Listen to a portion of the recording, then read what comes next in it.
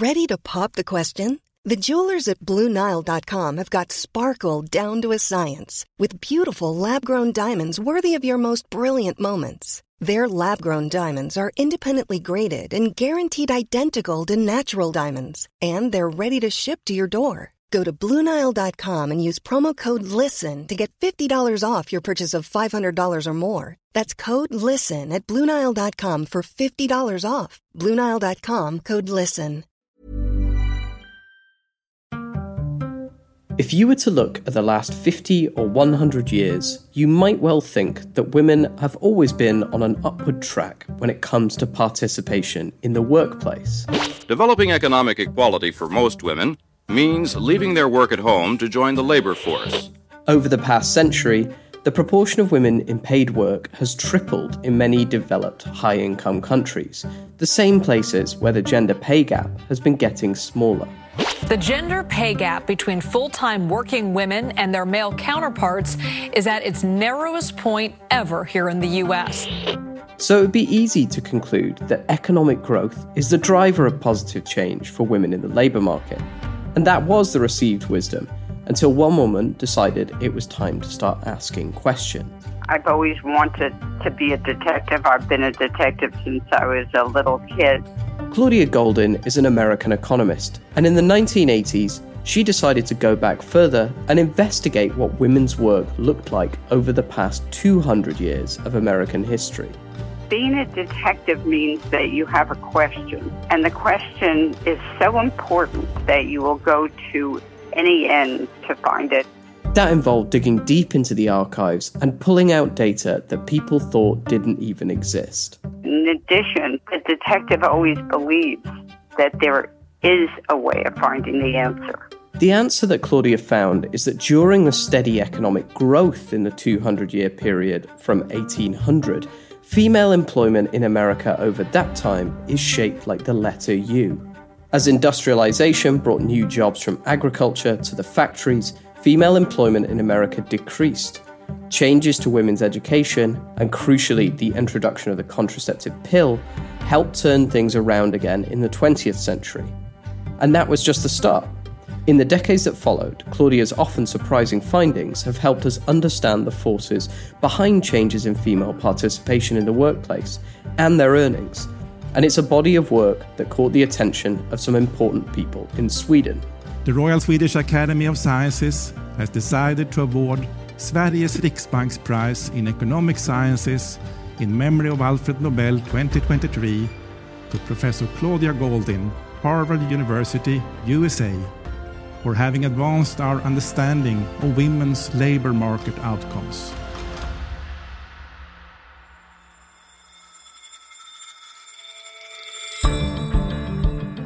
You're listening to Money Talks from The Economist, our weekly podcast on the markets, the economy, and the world of business. In Singapore, I'm Mike Bird. In Bahrain, I'm Alice Fulwood. In London, I'm Tom Lee Devlin. And in today's show, we explore why Claudia Goldin's work makes her the worthy winner of this year's Nobel Prize in Economics. First, we look at why the questions Claudia's research has answered are so important. Women's increased involvement in the economy was the most significant change in labor markets during the past century. Then, we'll hear more from Claudia herself about her groundbreaking work on the impact of the contraceptive pill. I could see large changes in women's professional employment. These are huge changes in the early 1970s. And I realized that we had to explain it, what was going on. And we find out how Claudia has helped us understand the underlying forces that keep the gender pay gap wide open. One has the on-call at the office job, and one has the on-call at home job. And he's making a lot more than she's making. And what his job, for various reasons, is the greedy job.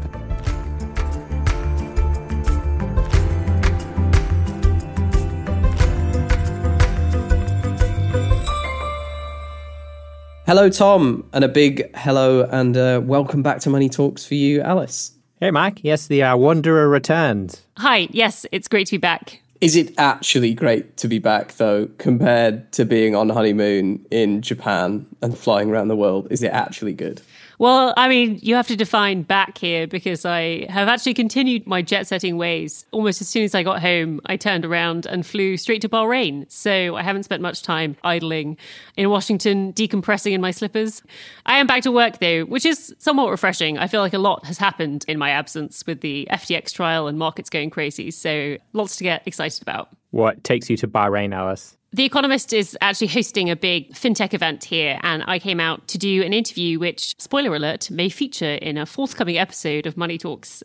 Still, the main thing I'm excited about is that I've made it back for the annual Nobel Prize in Economics episode, which is always one of my favourites. Yes, it's that time of the year again, where some unsuspecting, or perhaps in some cases a little bit suspecting academic, gets woken up at 4 a.m, that's if they're based in the US, by the dulcet Swedish tones on the other end of the phone, telling them that they've won one of the most prestigious awards going.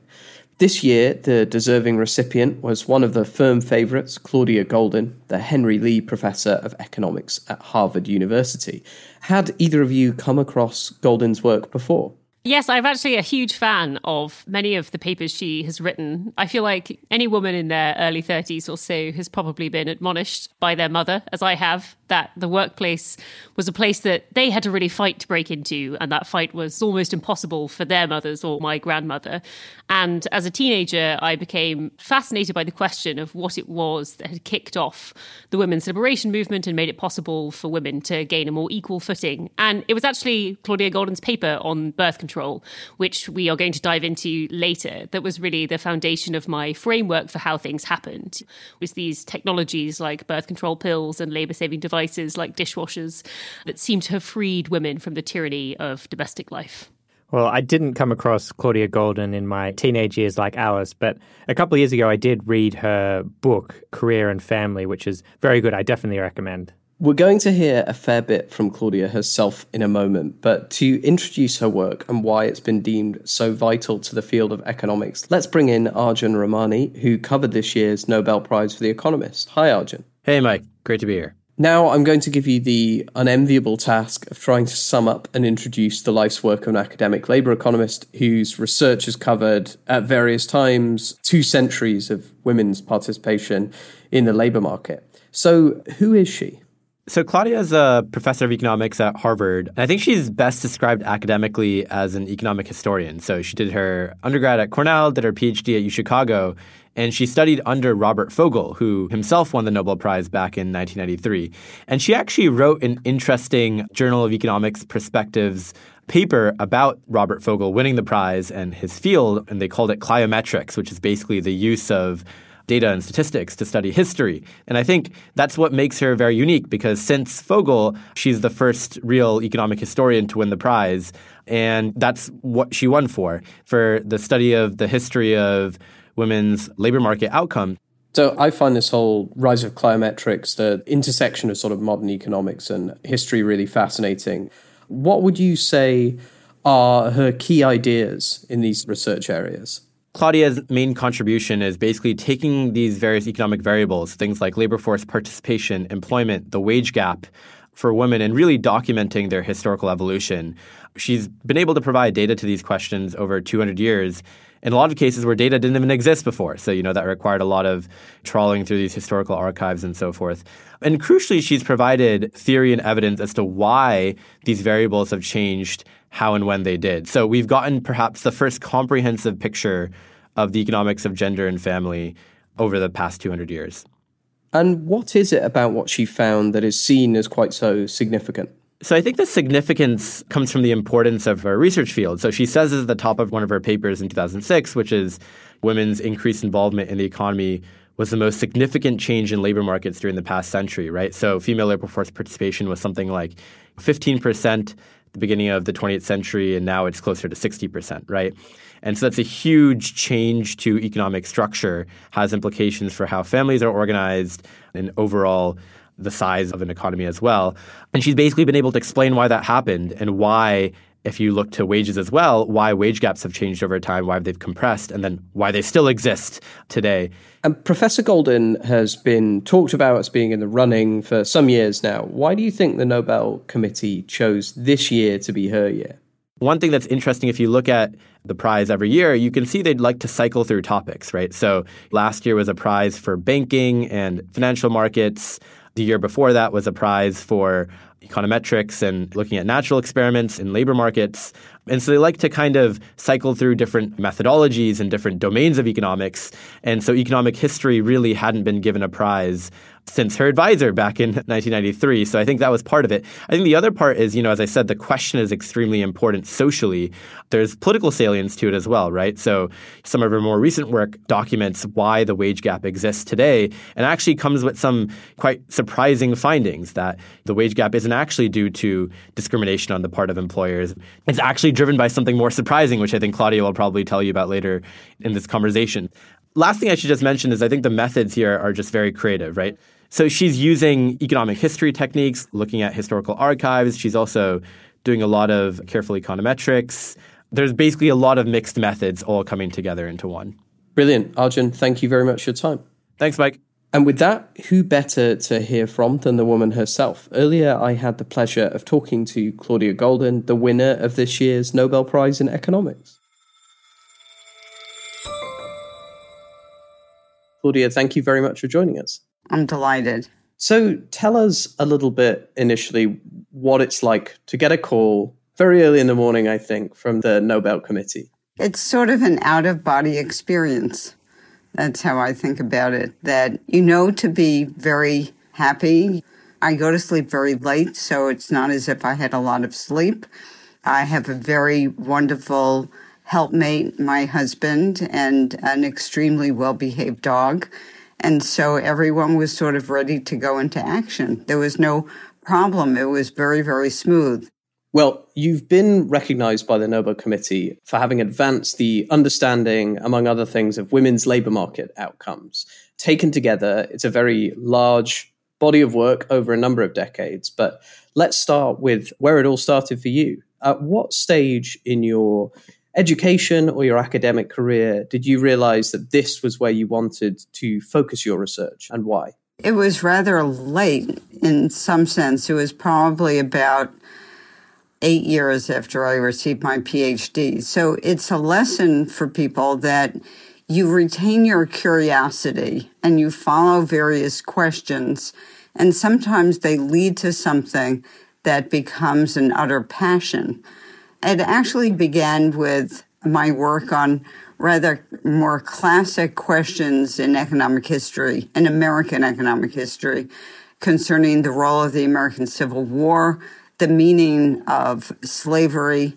And then I started working on Black and white women in the latter part of the 19th century and large differences in what they were doing and why that was the case.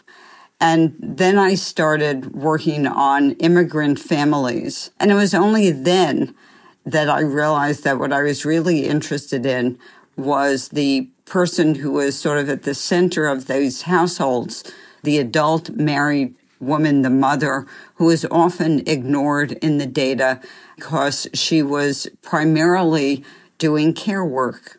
And this involved a lot of sort of detective work at the time, because you were looking through historical records to get data on female involvement in the workplace, labor market participation. And at the time, it wasn't 100% clear to everyone that this sort of information was available at all. Is that right?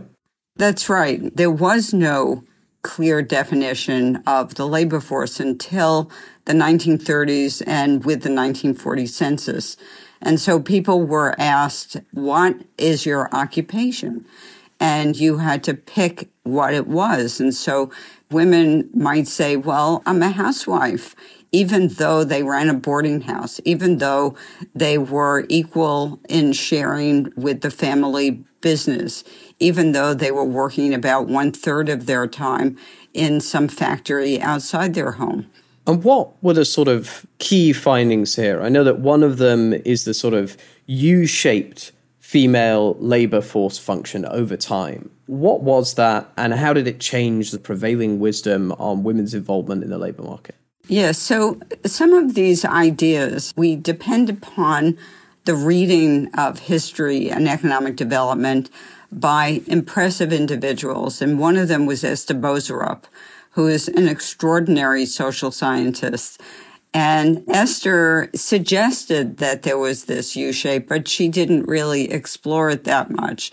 And when I was looking at records, that it was pretty clear that when the home and the market were very close, I think about Benjamin Franklin, who had his bookbinding business in his basement, as I think of it. His wife, Deborah, did work in it, even though she had countless children.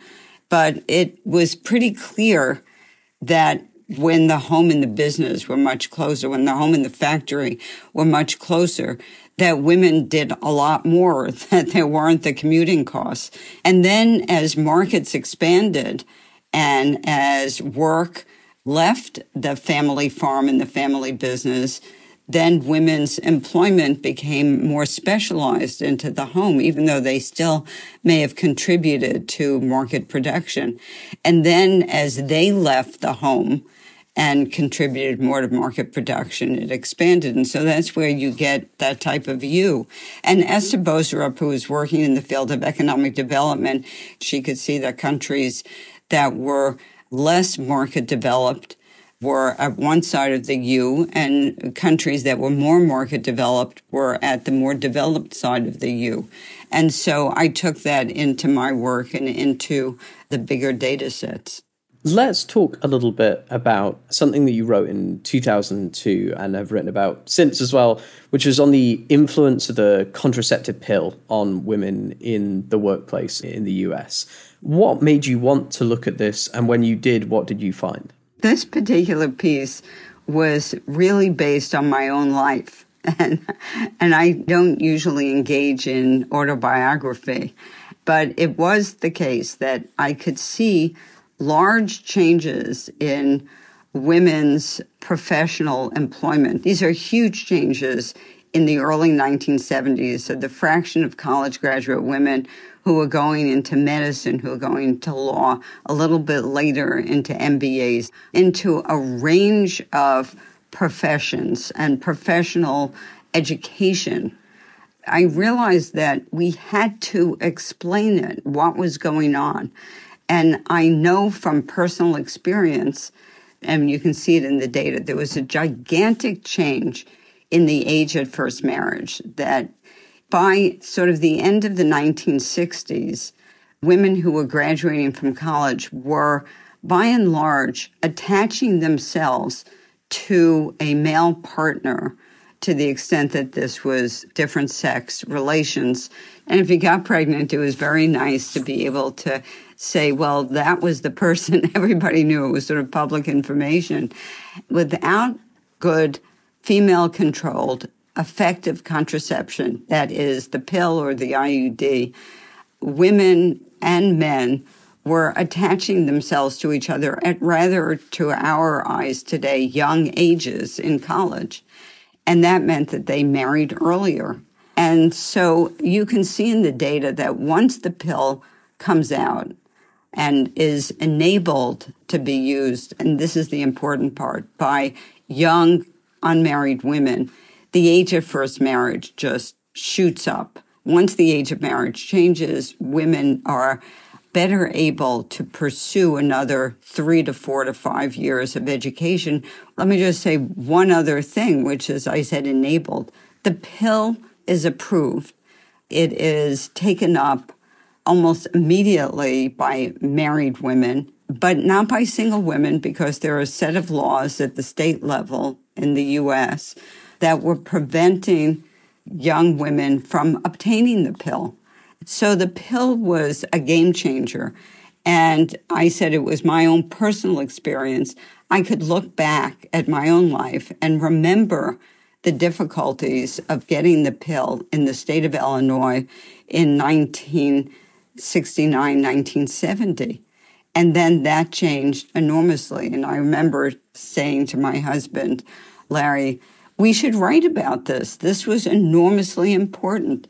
And he said, no, it's hard to identify. And then I figured out the changes in the laws. And then he said, yep, this is a good thing to write on.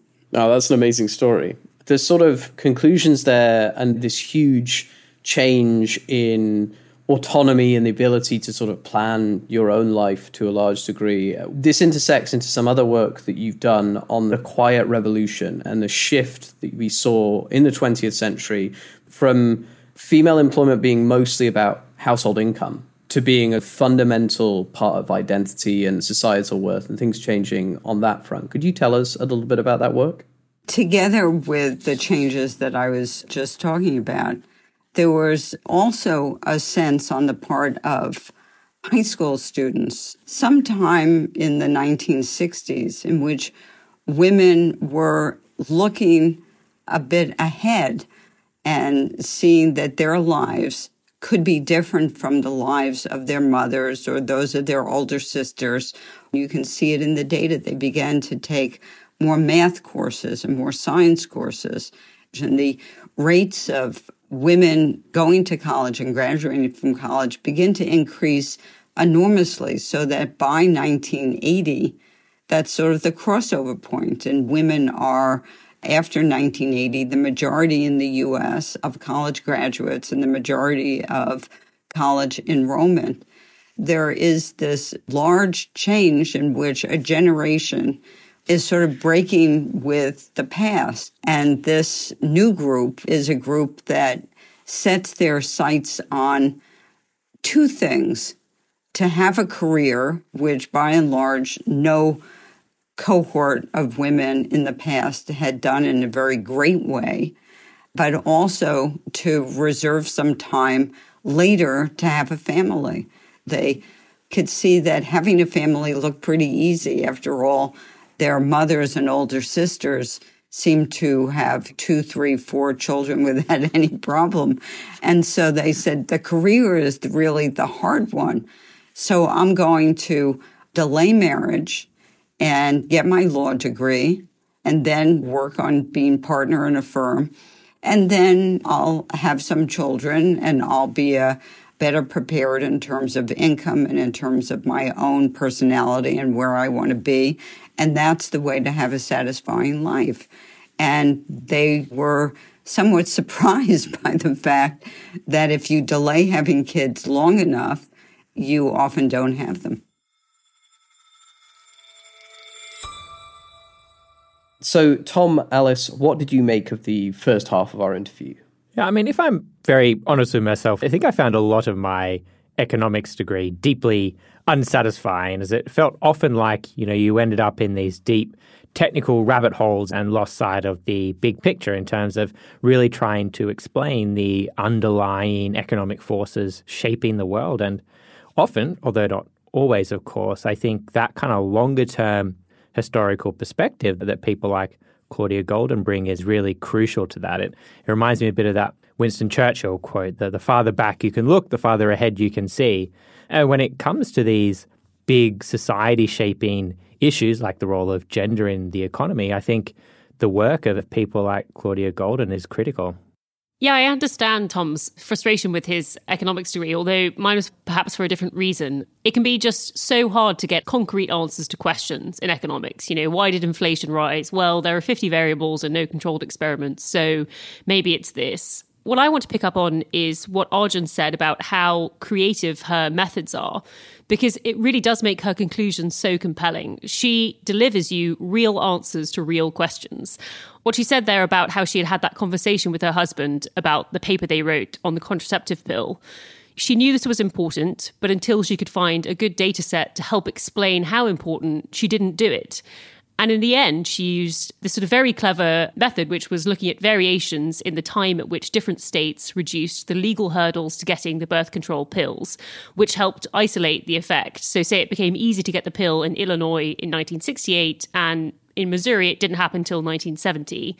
She looked at the enrollment rates in various degrees and found this idiosyncratic triple-fold increase in degrees which required essentially a long time in the workforce to pay off, like doing a law degree or a medicine degree. And by doing that, you could see the sort of rational economic decision-making taking place in real time. When women got the pill, they knew they could prevent themselves having children long enough for those expensive degrees to pay off. So they started taking them in sort of enormous numbers. So why are there women lawyers now? Well, in large part, it's because of the pill. And she has uncovered that real answer. Yeah, I think that stuff around her methods and the way she brought something new into the study of these historical questions and made them relevant to the modern world as well is what's most interesting to me. I did a history degree at university, and I remember reading about the rise of cliometrics for the first time and the resurgence of economic history in the 20th century, people like Vogel, who, as Arjun said, was Claudia's mentor. And so seeing this is really nice for me in the sense that it's exactly the sort of area of study that I guess got me interested in economics or finance at all.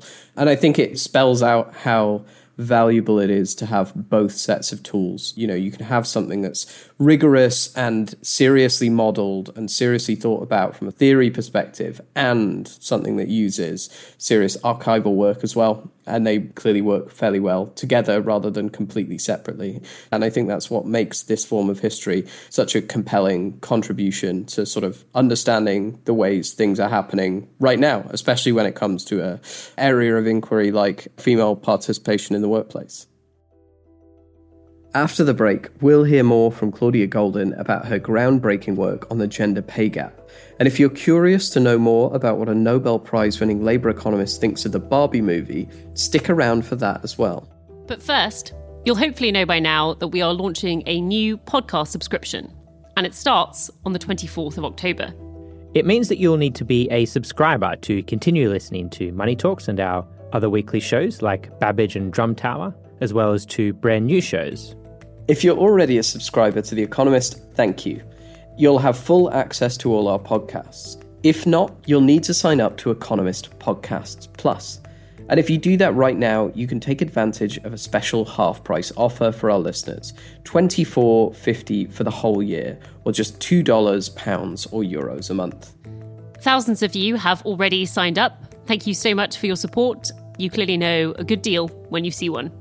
To join them and sign up for that special offer right now, click on the link in the show notes. If you're too busy to do that right now, it's easy to find the link later by Googling Economist Podcast.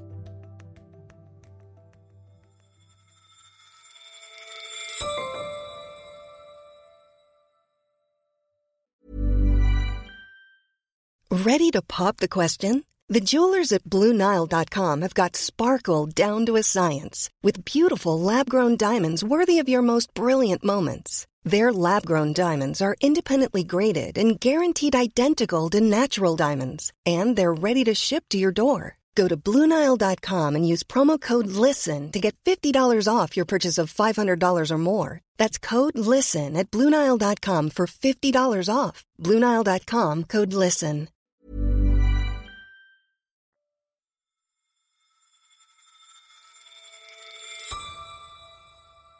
Before the break, we heard the first half of our interview with Claudia Goldin, where we spoke with her about her influences and earlier work on the introduction of the contraceptive pill.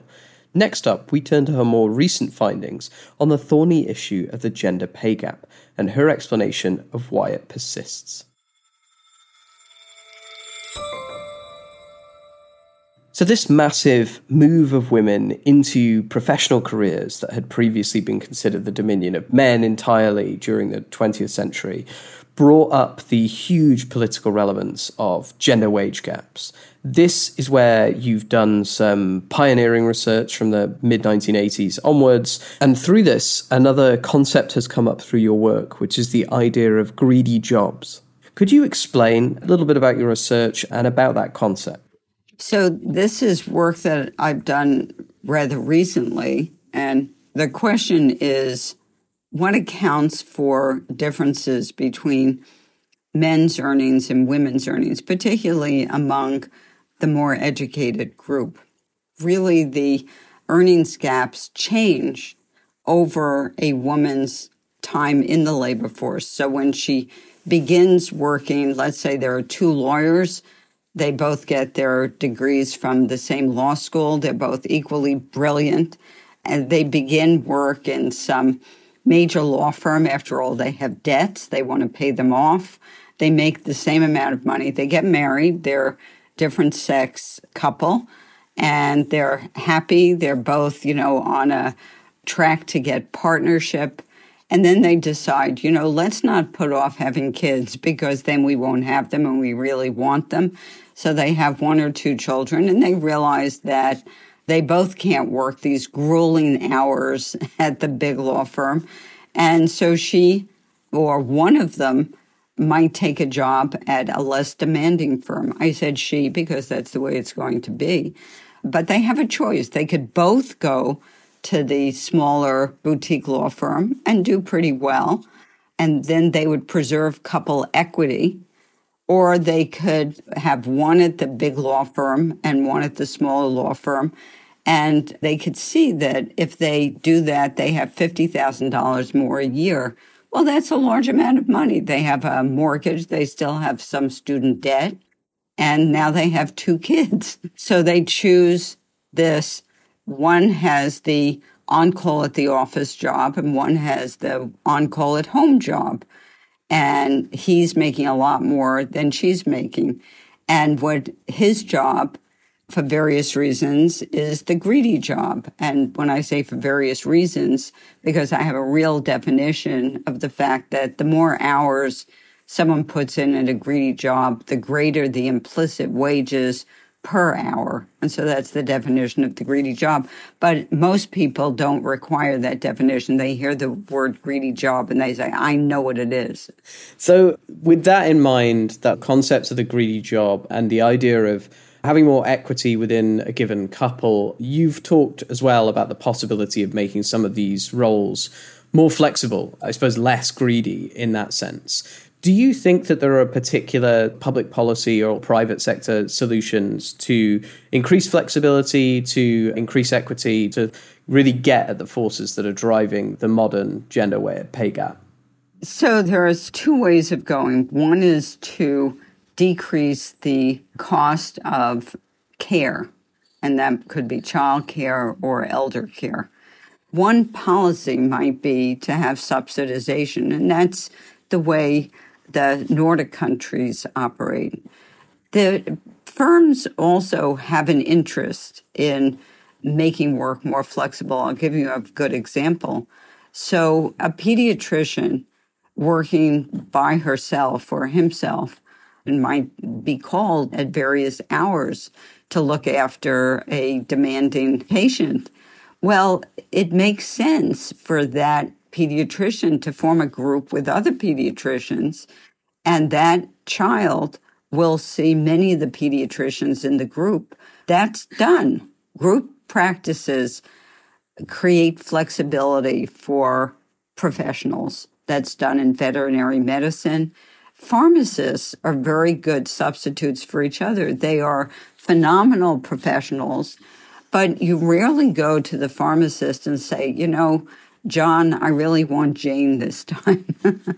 So having flexibility for professionals is good for the firm and it's good for the clients. And obviously, we've seen some huge changes to workplace flexibility driven by the pandemic. The pandemic led to a decrease in the greediness of various jobs and an increase in the productivity of flexible jobs because of remote work. If you no longer have to go to Tokyo to sign that M&A, if you no longer have to go to Zurich to hammer out the details of a contract, that means that the person who is the on-call at home person can now take those very high-earning jobs, what had been a greedy job. So this is sort of one of the silver linings to the pandemic. So you published something, in fact, this very week, which is possibly one of the most fortuitously titled working papers ever published.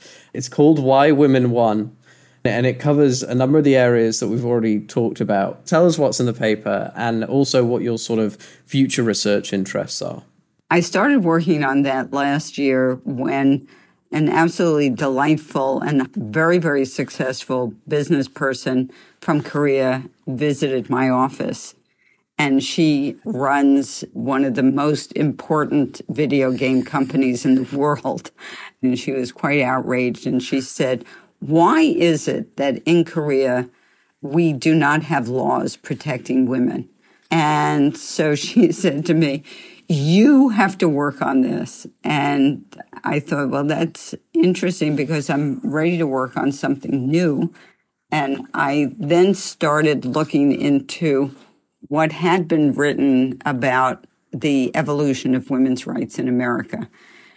I figured I'm not going to tackle Korea until I understand the United States. And so therefore, Why Women Won is about the evolution of women's rights in America after suffrage. And this project took me into an area, and it's still taking me into an area in which I am ill-versed and must take a course at the law school so that I don't make any mistakes.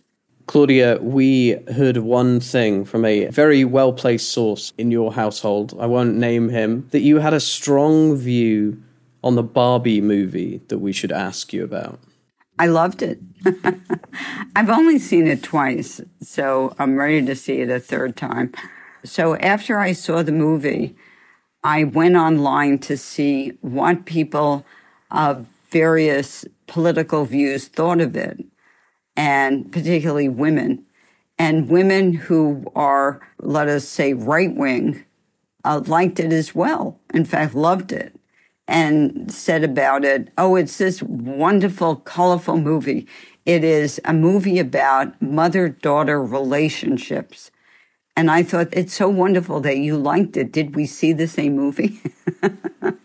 And so that's the brilliance of Greta Gerwig, that she created a movie that could be enjoyed by someone like me who sees it as a movie about the role of the patriarchy, about the vulnerability of women, about the fact that the only way we are going to succeed as a society is for the Barbies and the Kens to be together as real people. To me, that was so obvious, but it was everything, and it was a movie of actual depth. Claudia, all that remains for me to say is congratulations, and thank you very much for joining us on Money Talks. Well, thank you.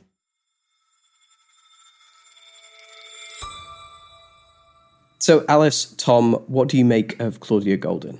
Yeah, I found a lot of Claudia's work very enlightening, and I think that just as much for the more recent stuff on greedy jobs. I found a lot of the discourse around gender pay gaps kind of frustrating and sometimes a little lazy, to be honest. People are so happy to assume that the answer to disparities is always discrimination. And frankly, I think that if a firm could hire an entire workforce of women for, say, 15% less than they are paying an identical male workforce, say, I do think a lot of firms would do that. It's obviously not that simple. And I think it's important to rule out other explanations. And the evidence she provides about greedy jobs and couples maximizing combined income against the constraint of having children is compelling and rational and does make a huge amount of sense. Yeah, it feels like she's doing something that's surprisingly rare, at least in academia, which is to develop something that's empirically sound, has theory backing it up, addresses all sorts of questions, and also feels extremely intuitive to the way people our sort of age perceive their lives to be. I feel far more worried that myself or maybe my friends will make these small incremental career sacrifices so that we can have a family that will add up to essentially sort of an abdication of our own ambition. And I'm a lot more worried about that than I am about being discriminated against at work for being a woman. And perhaps I'm lucky, The Economist is a great place to work. And I don't say that to blame women for the choices that they make in their careers. But essentially, I think what Claudia has done is allow women to be on guard for what we know might happen. Women should know what they are choosing and what the consequences of those choices are. And that doesn't mean that we shouldn't do anything about it. There are ways to minimize the cost of these choices, like funding for childcare, which can be adopted. And I wholly agree with her that flexible remote work will make things much easier for so-called greedy workers. But yeah, I found her more recent stuff just as enlightening as I did her earlier work.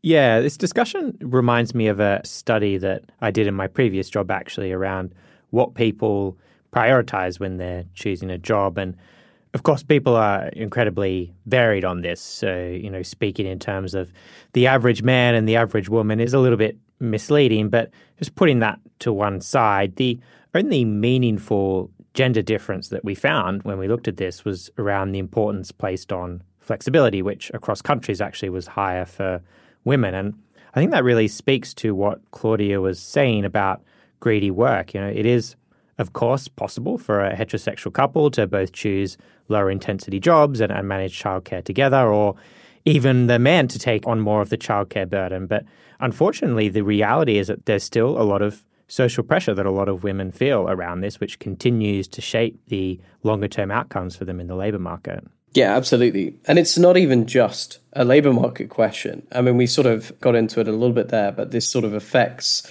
this whole realm of demographics as well, which we've written a decent amount about, and it's hugely important. You look at countries where you do not get the balance of labour market and household roles right, or anywhere near to close, where there's a huge burden on women to have both a sort of full professional career and to do almost all childcare, almost all housework, places in East Asia and Southern Europe, where you end up with incredibly low fertility rates. And this is because, as I think Claudia said at one point, something has to break when you're in that position. And the answer is that people delay having children for a long time, and many of them eventually don't have children, or they might only have one child. And so the spillovers of what she's researching here are absolutely colossal in terms of the level of importance that they have for things that go way beyond female participation in the labour market.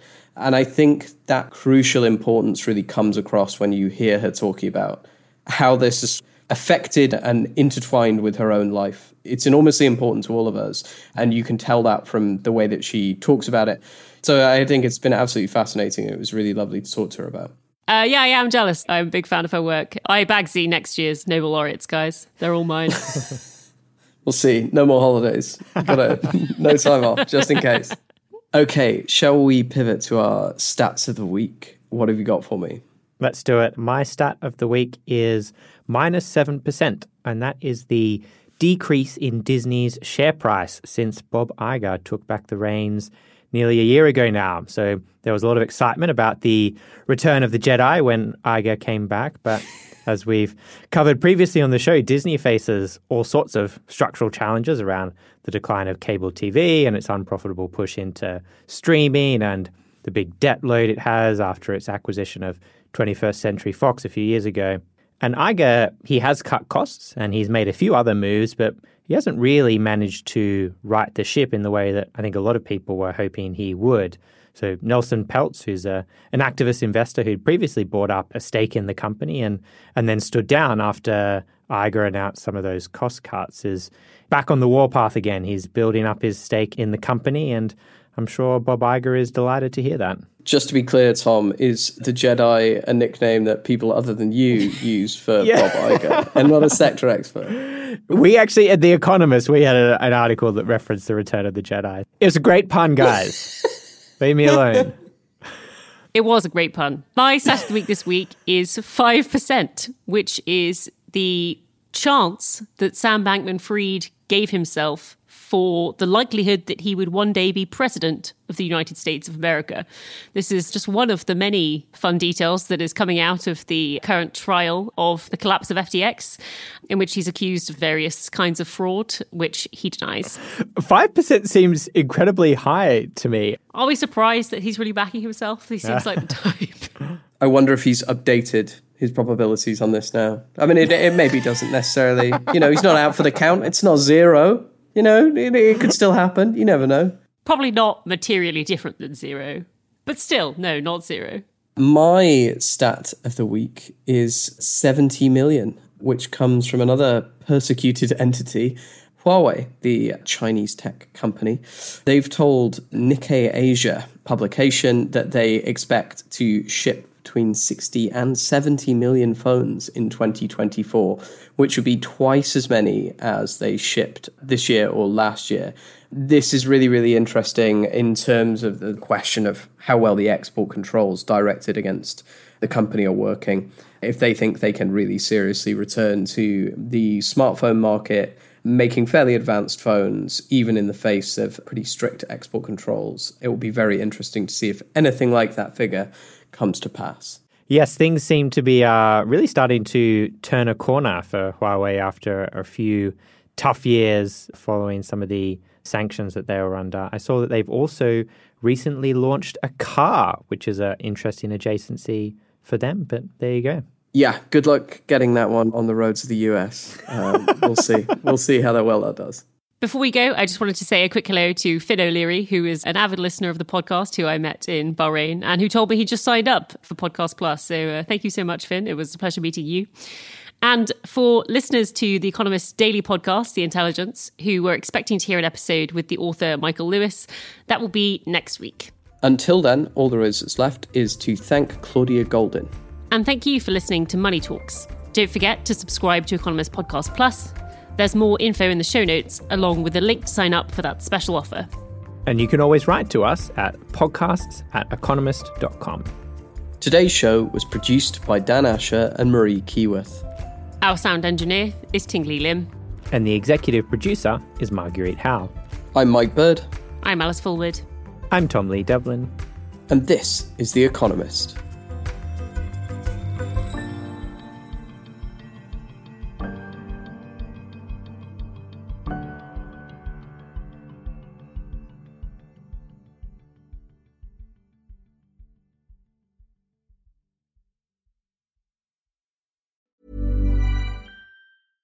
Imagine the softest sheets you've ever felt. Now imagine them getting even softer over time. That's what you'll feel with Boll & Branch's organic cotton sheets. In a recent customer survey, 96% replied that Boll & Branch sheets get softer with every wash. Start getting your best night's sleep in these sheets that get softer and softer for years to come. Try their sheets with a 30-night guarantee. Plus, get 15% off your first order at bollandbranch.com. Code BUTTERY. Exclusions apply. See site for details.